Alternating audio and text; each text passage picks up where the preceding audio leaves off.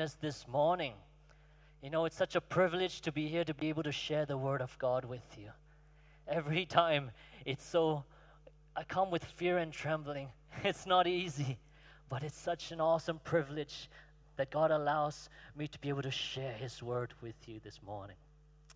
And a couple of weeks ago, I just want to bring you back, just a few weeks ago. How many of you were around during Mother's Day? Give me a wave. I had the immense privilege of hearing Pastor Sarah preach for the very first time in main service. How many of you are blessed? Yeah. And really, the things that she shared are still resonating in my heart. I'm still reflecting on them. You know, in a world that is so focused and fixated on immediate consequence, immediate gratification, immediate results, it was such a powerful reminder, right? That our steps and actions of obedience can have long-term, deep, sustaining impact that can last from generation to generation, that our steps of faith matter to God in the context of how He aligns it to His story of redemption across eternity. Abraham, when he took his step of faith, he reshaped destiny forever because that was how God ordained him to be that vessel of blessing. And she said this line, if you remember, she said, faith-filled decisions, right? Faith-filled decisions can bring generational healing and blessing. And faithless decisions can bring generational hurt and conflict. And what I came away with a deep conviction just saying, I want to have a type of faith that can bring healing. I want that kind of faith. I want a type of faith that can bring healing to those around me. I want the type of faith that can bring healing into the generations after me. When I look at my children, when I envision, long time more, if I'm going to be a grandparent, I want my children and my children's children to have healing in their lives and to love God. Isn't that the desire of our hearts?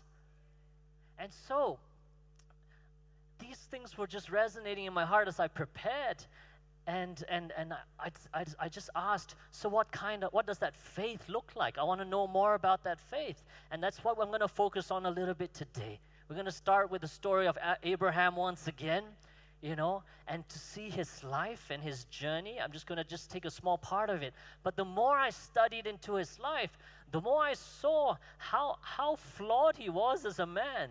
You know that the Bible doesn't hide his flaws and his mistakes. As you read through, sometimes you're like, ooh, wow, he did this, he did that, but this is a hero of faith. God, are you sure you wanted to leave this in the Holy Scripture? Isn't this a little bit shameful? And then you realize that the Bible is so authentic. It doesn't hide that even heroes of faith have flaws and failures and mistakes, and that God's transformation happens over an entire lifetime. You know, Abraham came from a family who served other gods. He was an idolater before Yahweh called him to start following only one God.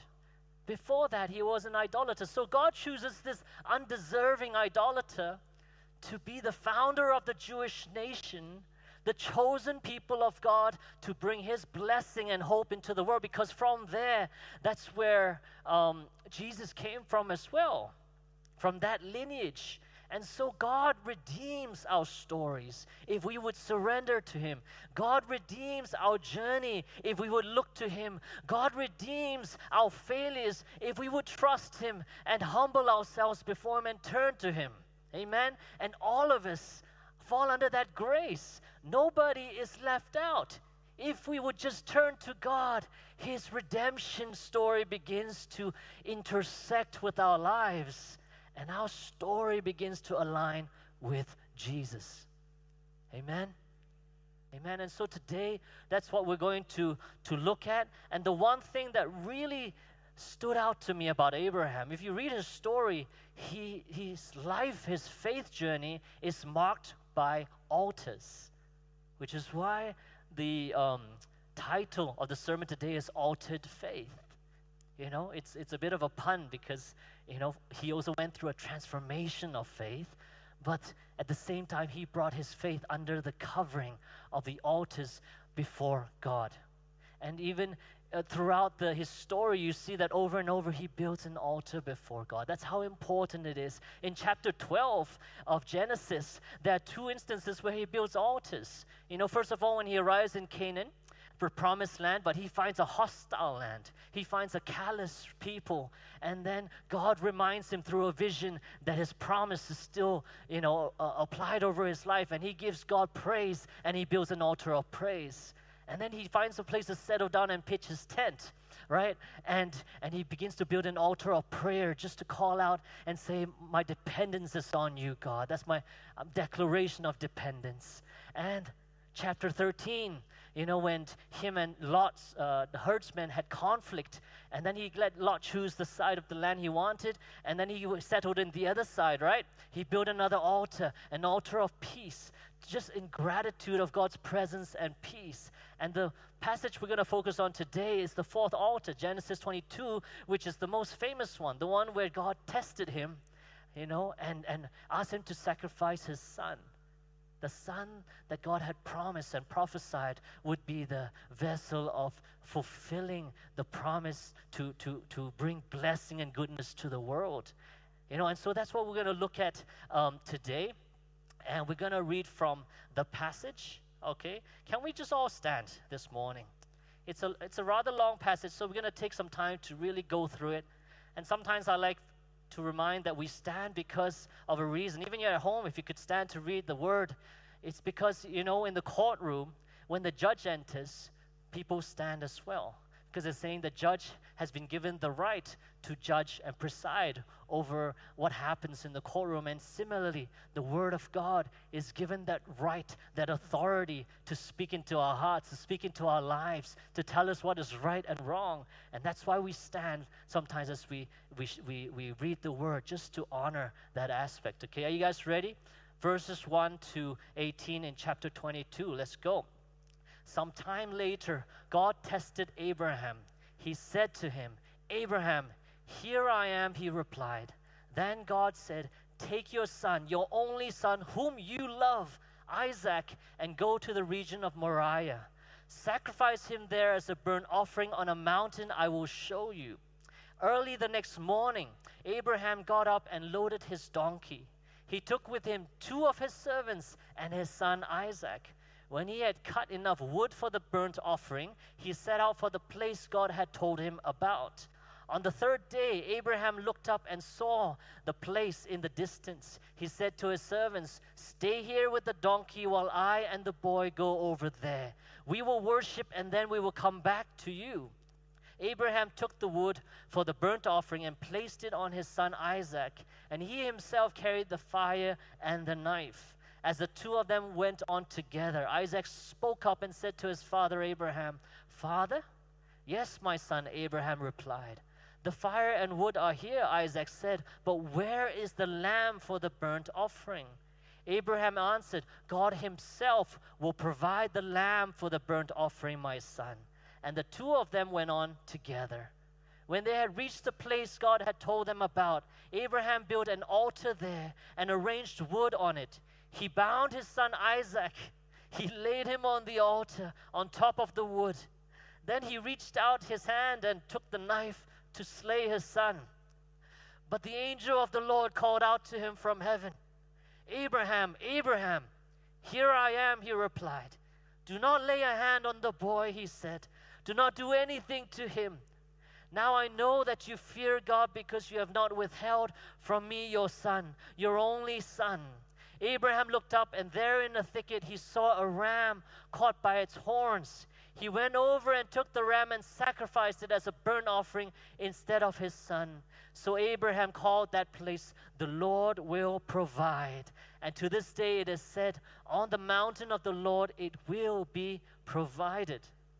the angel of the Lord called to Abraham from heaven a second time and said, I swear by myself, declares the Lord, that because you have done this and have not withheld your son, your only son, I will surely bless you and make your descendants as numerous as the stars in the sky and as the sand on the seashore.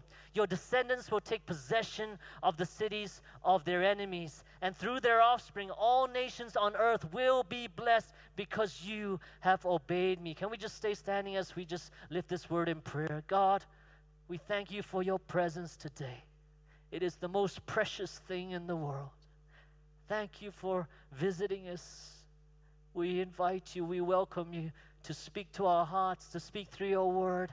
Oh Lord, to minister to every person that has walked in here today. Encounter us, Lord, we pray in Jesus' name. Amen. Amen. You may be seated.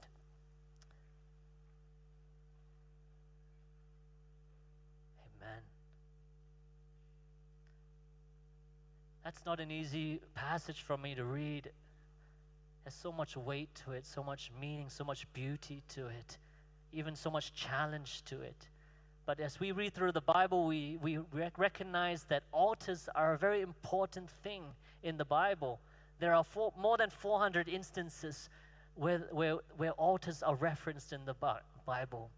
And so it's relevant to us, what is an altar and how does it apply today? Because it's tempting to think maybe it's something that's an old-fashioned thing from the past, but it doesn't apply today. And so it's relevant to ask ourselves that question because the Bible talks about it over and over. So, what is an altar? An altar is a structure where offerings such as sacrifices are made for religious purposes. It's a place of consecration to the Lord and was often used to commemorate an encounter between God and man. And as you read through the Bible, you will see so many characters that build altars before the Lord to commemorate their encounters. Men with powerful spiritual encounters with the Lord, like Isaac and Jacob and Gideon and David and Abraham.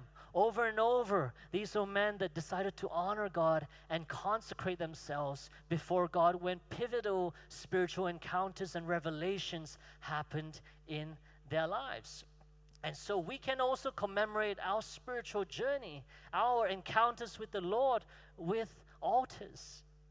We want to talk about altars today. You know, just about over a month ago in April, my wife and I decided to take a trip to Malacca, right? It's nice that my wife is now anchoring Kids Church, so I can talk all I want about her, all right? But you guys, please don't tell her what I shared today, okay? It's between us. Is that good? And so I'm going to talk a lot about her today. So fun. All right, and so we went to Malacca almost mid-April because we felt a prompting from God that we needed to spend time in His presence, to hear from Him clearly for the season ahead. We felt that there was going to be a crossing over from one season to the next, that it was an important point where we needed to spend time with God and with each other. And so we, ditched our kids with my in-laws, praise God for them, and we just drove, quite spontaneously, took 2 days, 1 night to go to Malacca and spend time praying and reflecting and talking to each other and processing what God was talking to us for this season. And He didn't reveal what was going to happen, we just knew that we needed to mark this season with a prayer altar together as a husband and wife. And so that's what we did. We spent time with God. We downloaded from God what He wanted to speak to us, because it's only the Word of God that keeps us going. It's only the Word of God that lets us know whether we are in the right place, whether we're at the center of His will. And praise God, He spoke to us. And on the second morning, we didn't go out, we didn't do any touristy things. We just stayed in the hotel room and we began to build that prayer altar before God, just praying and seeking His Word and saying, God, speak to us. And we were just crying together as God spoke to us in that hotel room. We just spent a few hours in His presence. His presence fell so beautifully in that room that morning.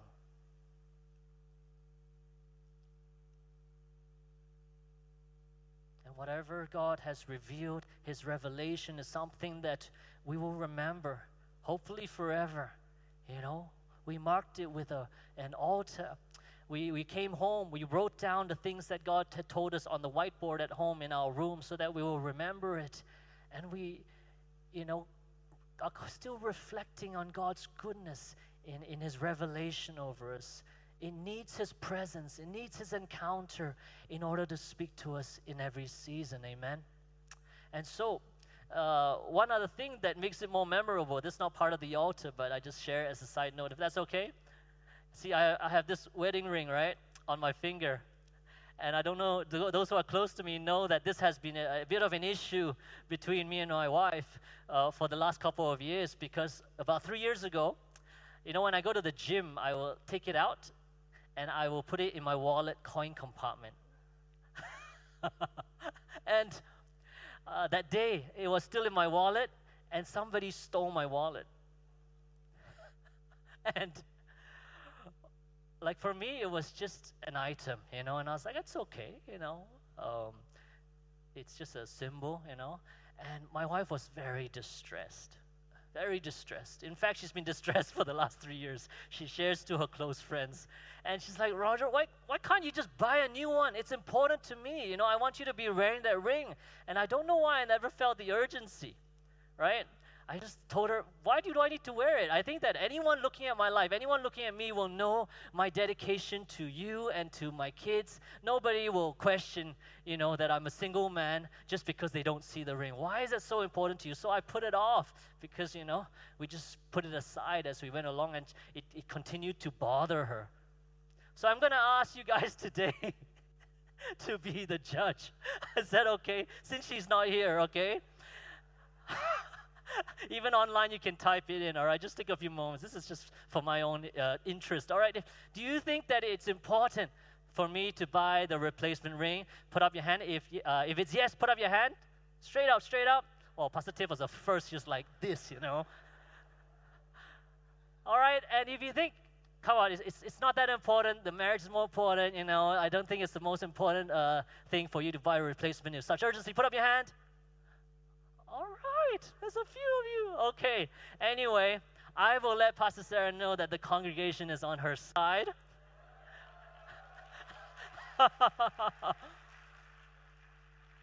But on this trip, that as God spoke to our hearts, I just felt a prompting to walk into that jewelry store. I'm crying and you're laughing. What's going on? Okay, and it was a very, very clear prompting, and I saw it straight away, and I knew it was the one. And so we bought it in 8 minutes, and we walked out. And it was a trip of rededication of ourselves to each other, rededication to God as well. And it was marked by the prayer altar that we decided to build on this trip. All right, so we can commemorate our spiritual encounters with God with the altar that we build before God. But at the same time, I want to clarify that in the New Testament, it also shares that there are different types of prayer altars that can be daily and more regular as well. In Romans, when it says, we have to, commit ourselves as living sacrifices, present ourselves as living sacrifices. And we have to choose to lay down our desires, to live our lives in a manner that honors God, that says, God, I will be surrendered and obedient to you, right? And this is a daily choice. Some of us do daily devotions. Every day we decide to build a prayer altar to God and honor that time. Some of us do it in the morning, some of us do it in the night. There are some of our homes that will honor the family altar. During the pandemic, I know a lot of families were able to do it every night. 9 p.m., the children would say, hey, Daddy, Mommy, aren't we supposed to do prayer altar now? Because they knew it was part of the routine. And it was a precious season where we could do that with our children as well. 9 o'clock, they knew it was prayer altar time. Family altar time where we talk about God and we pray together. And of course, as the pandemic has come out and become endemic and we become a little bit busier, sometimes the dynamics of our family can mean that we might do that family altar once a week, or 2-3 times a week. I think whatever works for your family, you shouldn't feel, judged that you need to do it every single day. But I want to encourage you to do that. There needs to be a place of consecration in your home on a regular basis where you say, God, this space is for you. This time is for you. My children are going to see me on my knees praying to you during this place. My children are going to see me pray to you and dedicate myself unto you and surrender myself unto you. They need to see that. And so I want to encourage you to honor that altar in your home. It's important. And why is it important? If we read and study into altars, right? Altars before God, especially in the Old Testament, you will find that every time the altars of Israel fell into neglect and disrepair, anytime the people of God did not take great care to guard their altar before God, it was a powerful indication that they were falling into compromise and idolatry and allowing idolatry to come into their faith. And it happened over and over and over again. And that's why it's so important for us to guard our altars before God. Even in the new covenant, it's important to guard and cherish these altars. And idolatry is not only the worship of false images or objects or idols. Timothy Keller in his book, Counterfeit Gods, defines an idol as this: anything more important to you than God. Anything that absorbs your heart and imagination more than God. Anything you seek to give you what only God can give.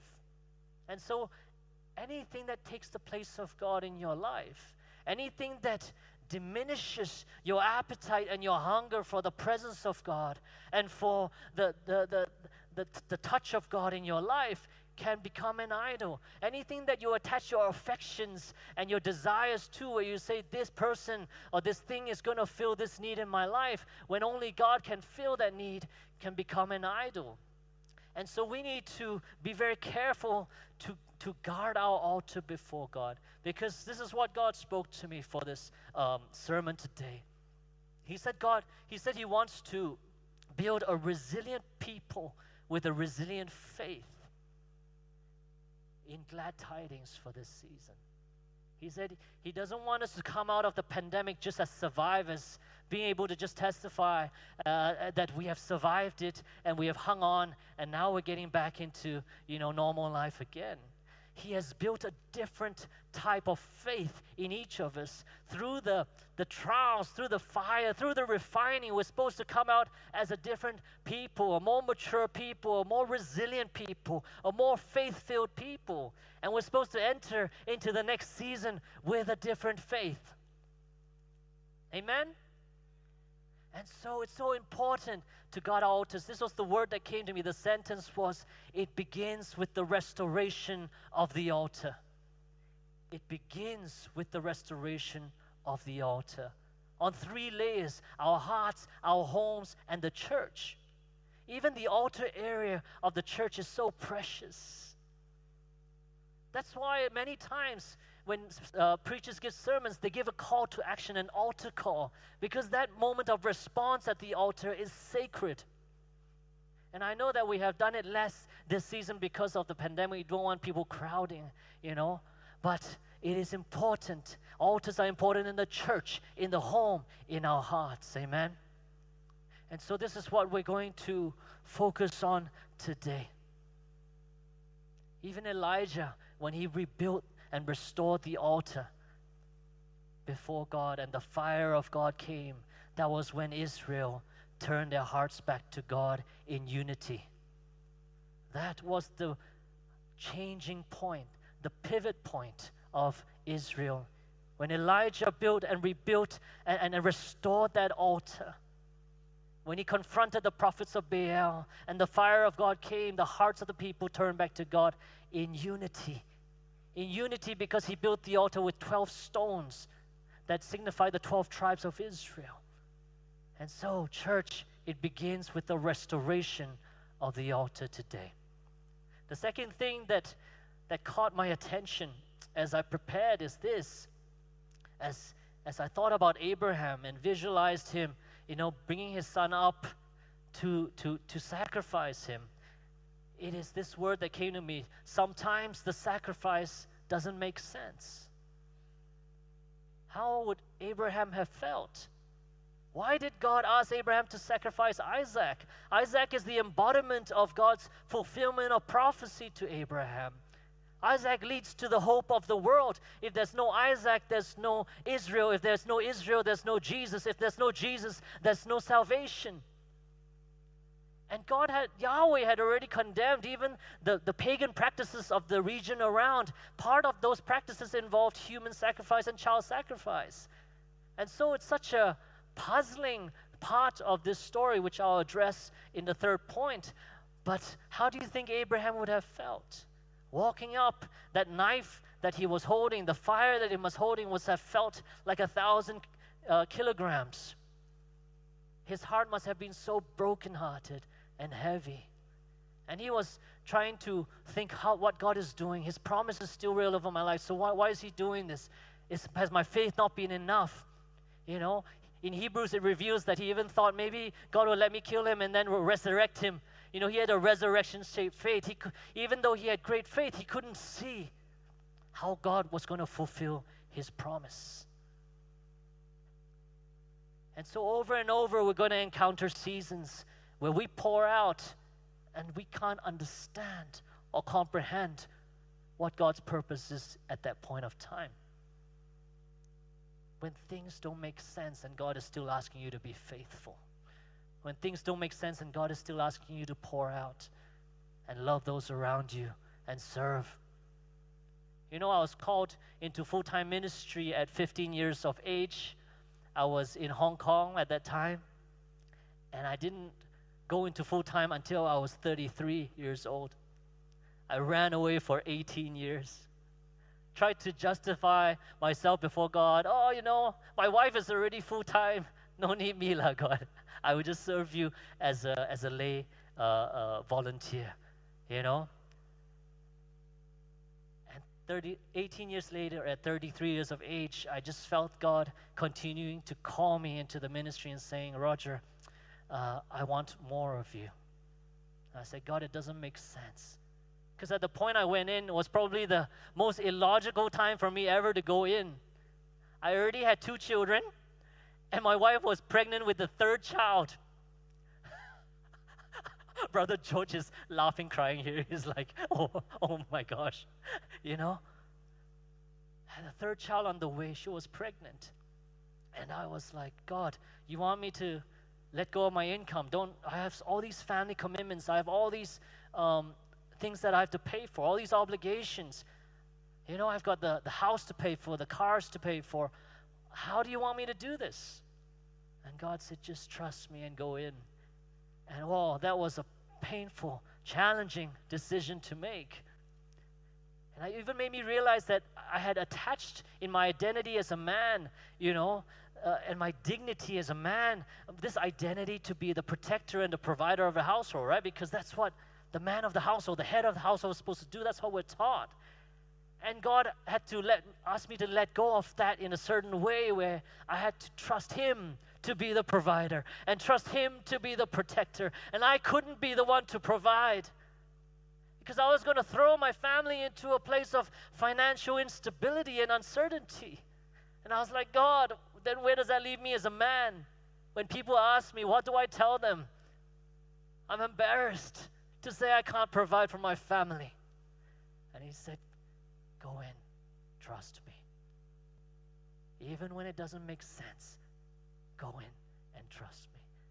And so I'll just show a little bit behind the curtain. I sat down and I calculated everything that I have. Excel spreadsheets. How many of you are Excel spreadsheet people, budgeting people? So I'm that type. Pastor Sarah's kind of just like, she's more mystical about her financial practices.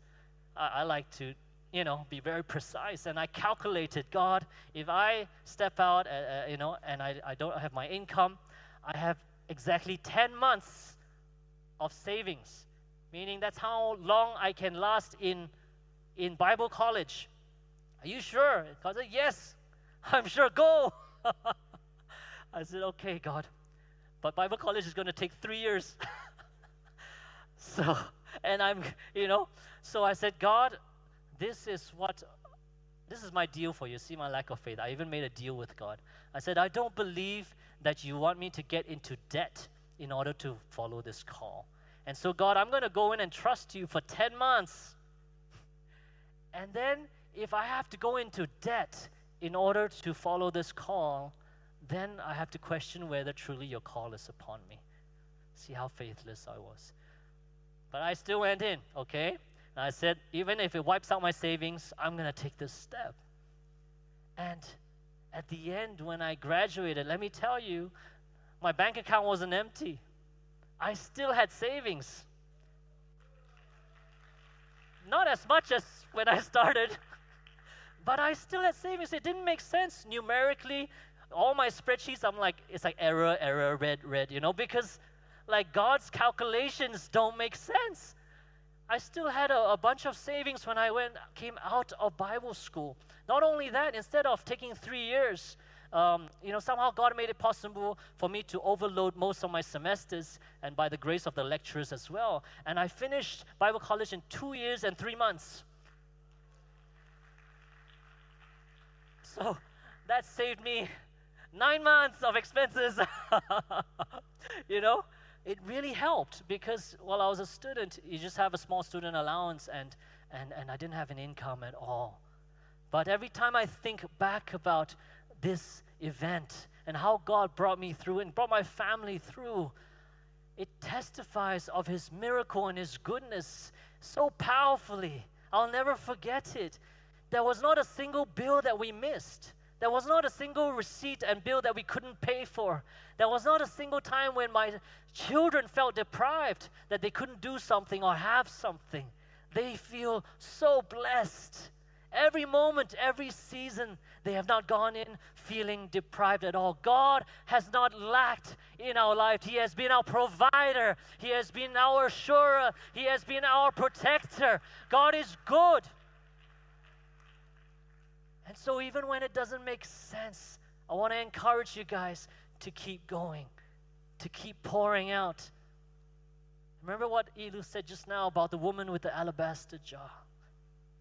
She came into a room full of men, Simon the leper's home.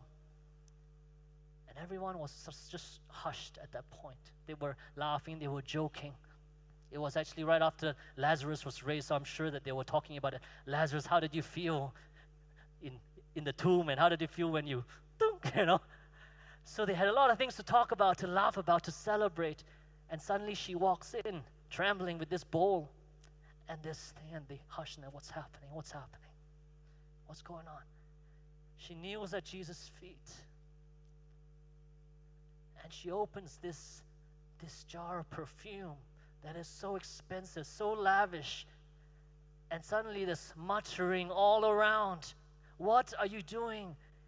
The money that could have been used to help the poor, why are you wasting it like this? And she just opens that perfume, breaks the bottle that she had saved for, I think, a year of savings, and then just poured it over Jesus' feet and began to wipe it with her hair.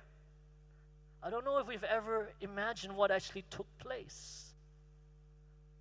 How senseless it would have looked to the men around. How embarrassing it was for a woman at that time to walk into a room full of men, laughing and joking, trembling with this sacrifice and offering she wanted to lavish on Jesus.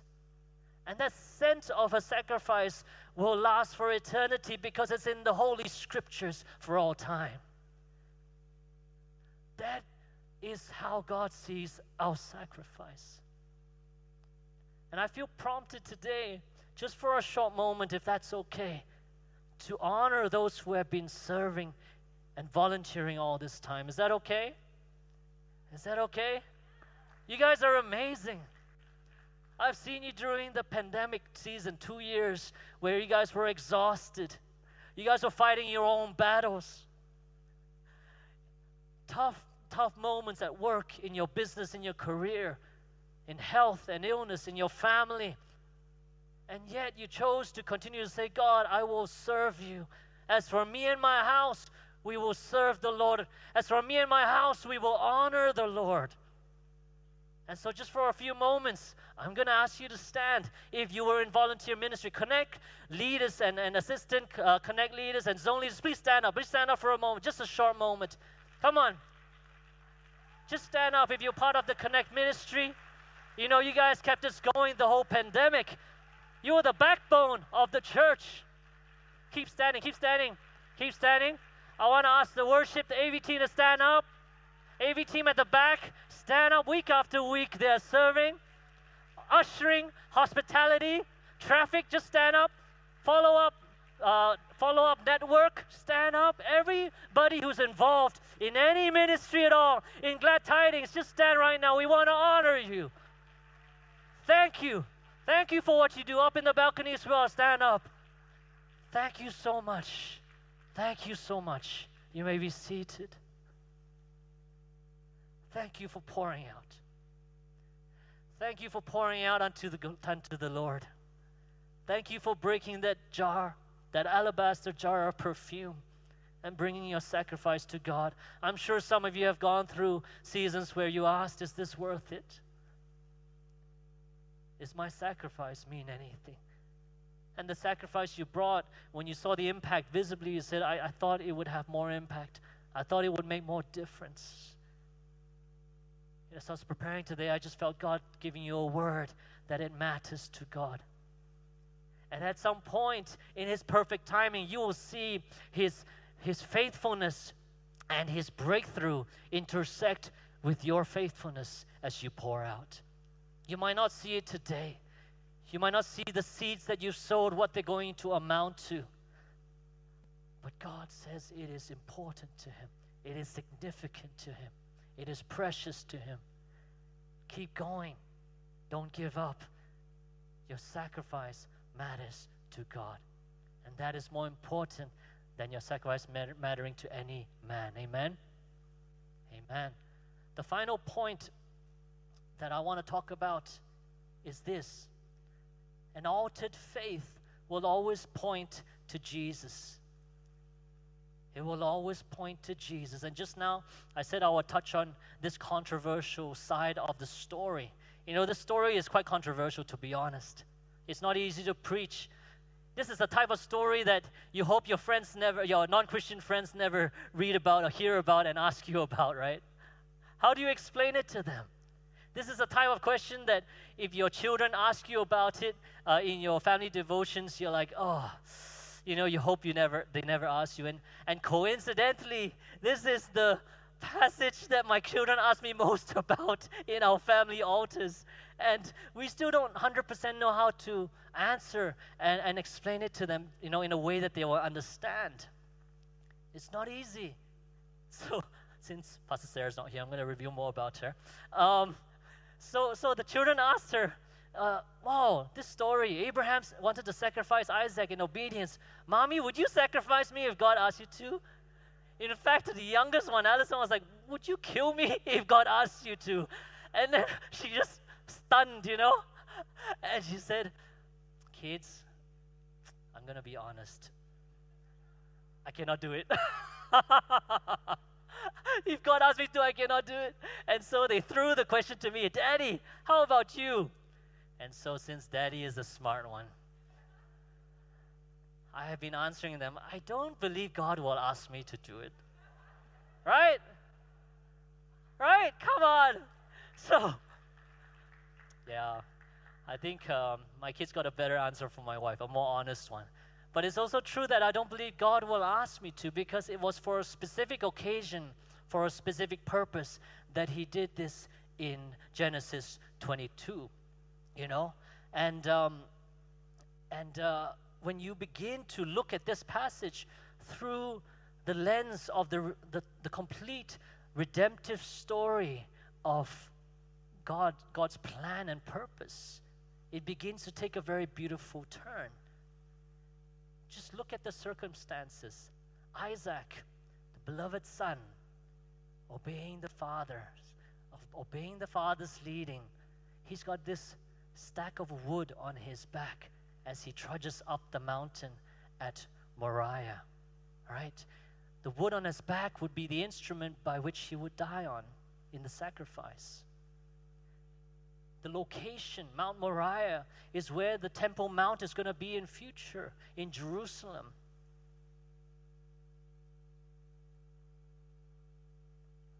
Isaac, born through miraculous circumstances to a barren Sarah. She had been barren for so long until they thought it was humanly impossible for her to give birth again. But he was born through miraculous circumstances. And you begin to see the parallels which God is trying to show, even at the beginning of the Bible, thousands of years before Jesus came. Because thousands of years later, Jesus, beloved Son of the Father, would follow the Father's leading in obedience, walk up that hill to Calvary with that wooden cross on his back. But unlike Isaac, who had a substitute come in, Jesus would go all the way to be the sacrifice. And it was a powerful prophetic foreshadowing and prophetic reenactment of the redemption story that God was up to fulfill. It is one of the clearest stories in the Bible of the solution that God is going to bring. And so Abraham didn't know this, but when he said God himself will provide the sacrifice, he wasn't talking about the lamb. God actually meant that he was talking about Jesus. God himself will provide the sacrifice. Not only would he do that, God himself would be the sacrifice. And so Christians, sometimes we can see it as quite an embarrassing or controversial story to explain to our non-Christian friends, to our children. But then it becomes such a powerful prophetic story about God's redemption plan when we see it through the proper lens of faith. And it becomes something that bolsters and encourages our faith. And so I felt God drop this into my spirit for today, that an altered faith will always point to Jesus. An altered life will always testify of Jesus. The more we surrender and align our lives to the ways of God and to the cross, the more it will point to Jesus every step of the way. There's no way that being more mature in this journey of spirituality will we pivot away from Jesus, because he is the center cornerstone of our faith and our story. And I'm so blessed in this church because there are so many amazing examples as I look around of lives that are altered unto God. God is looking to raise an altered people in Glad Tidings, and we already have amazing examples who have shown year after year, decade after decade, that faithfulness, that surrender, that altar that they have built, that personal altar that they have honored and guarded. You know, every time I come into this hall every Sunday, I look for Pastor Kwan Ming. You know, his face is always glowing, so encouraging. During worship, during the sermon, I can hear him, amen, hallelujah. And when I see him, I see Jesus. I see how he has honored God with his life. And week after week, he's ministering here. People like Pastor Kun Singh, you see him before service and after service praying for people constantly. You know, as you look at these examples, it just reminds you that in our church, we've got amazing, amazing people. Just now, we talked about the volunteers that serve with such a heart and such a passion and such a sacrifice in their hearts. People like Brother Michael Tang. You know that if not for the pandemic, he'll probably be in India today, pioneering churches and raising up leaders and ministering there in the rallies there. In fact, even over Zoom this season, he's been doing a lot of that. You know, Pastor Mary and the late brother Arthur Lee, their faithfulness, their fervor, their steadfastness over the years. Pastor Russell still, ministering so faithfully in the BM service. I know because his daughter attends the Connect group that I'm in. Abigail, she's helping to anchor the AV. And week after week, they're pouring out. They're living altered lives. They're living altered faith. Amen? And so I'm going to invite up the worship team, even as I wrap up today. God is raising up an altered people in glad tidings.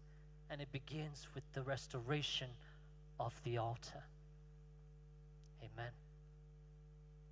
I just want to encourage you to begin to open your hearts to what God is saying for this season.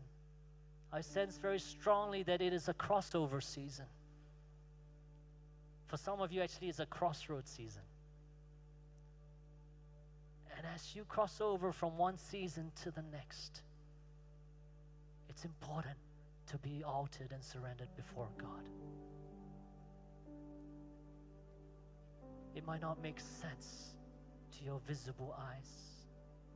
Why am I still doing this? Is it worth it? Yes, it's worth it. God sees it. God will honor it. God will reveal His purposes in due time, because He's ordained that His intervention is going to intersect with our faithfulness in His perfect timing. You're going to see revelation upon revelation and have encounter upon encounter. But it starts with building that altar before God. We need to get it right in this season. We need to get the foundation right. Because it doesn't only affect us. I started off the sermon saying, hurt people, heal people, heal people. Faith brings healing that can extend to your future generations. Unresolved hurt can bring damage that affects those around you and future generations as well. So it matters. Our faithfulness matters. Our surrender matters. And our altars matter to God. So even as the worship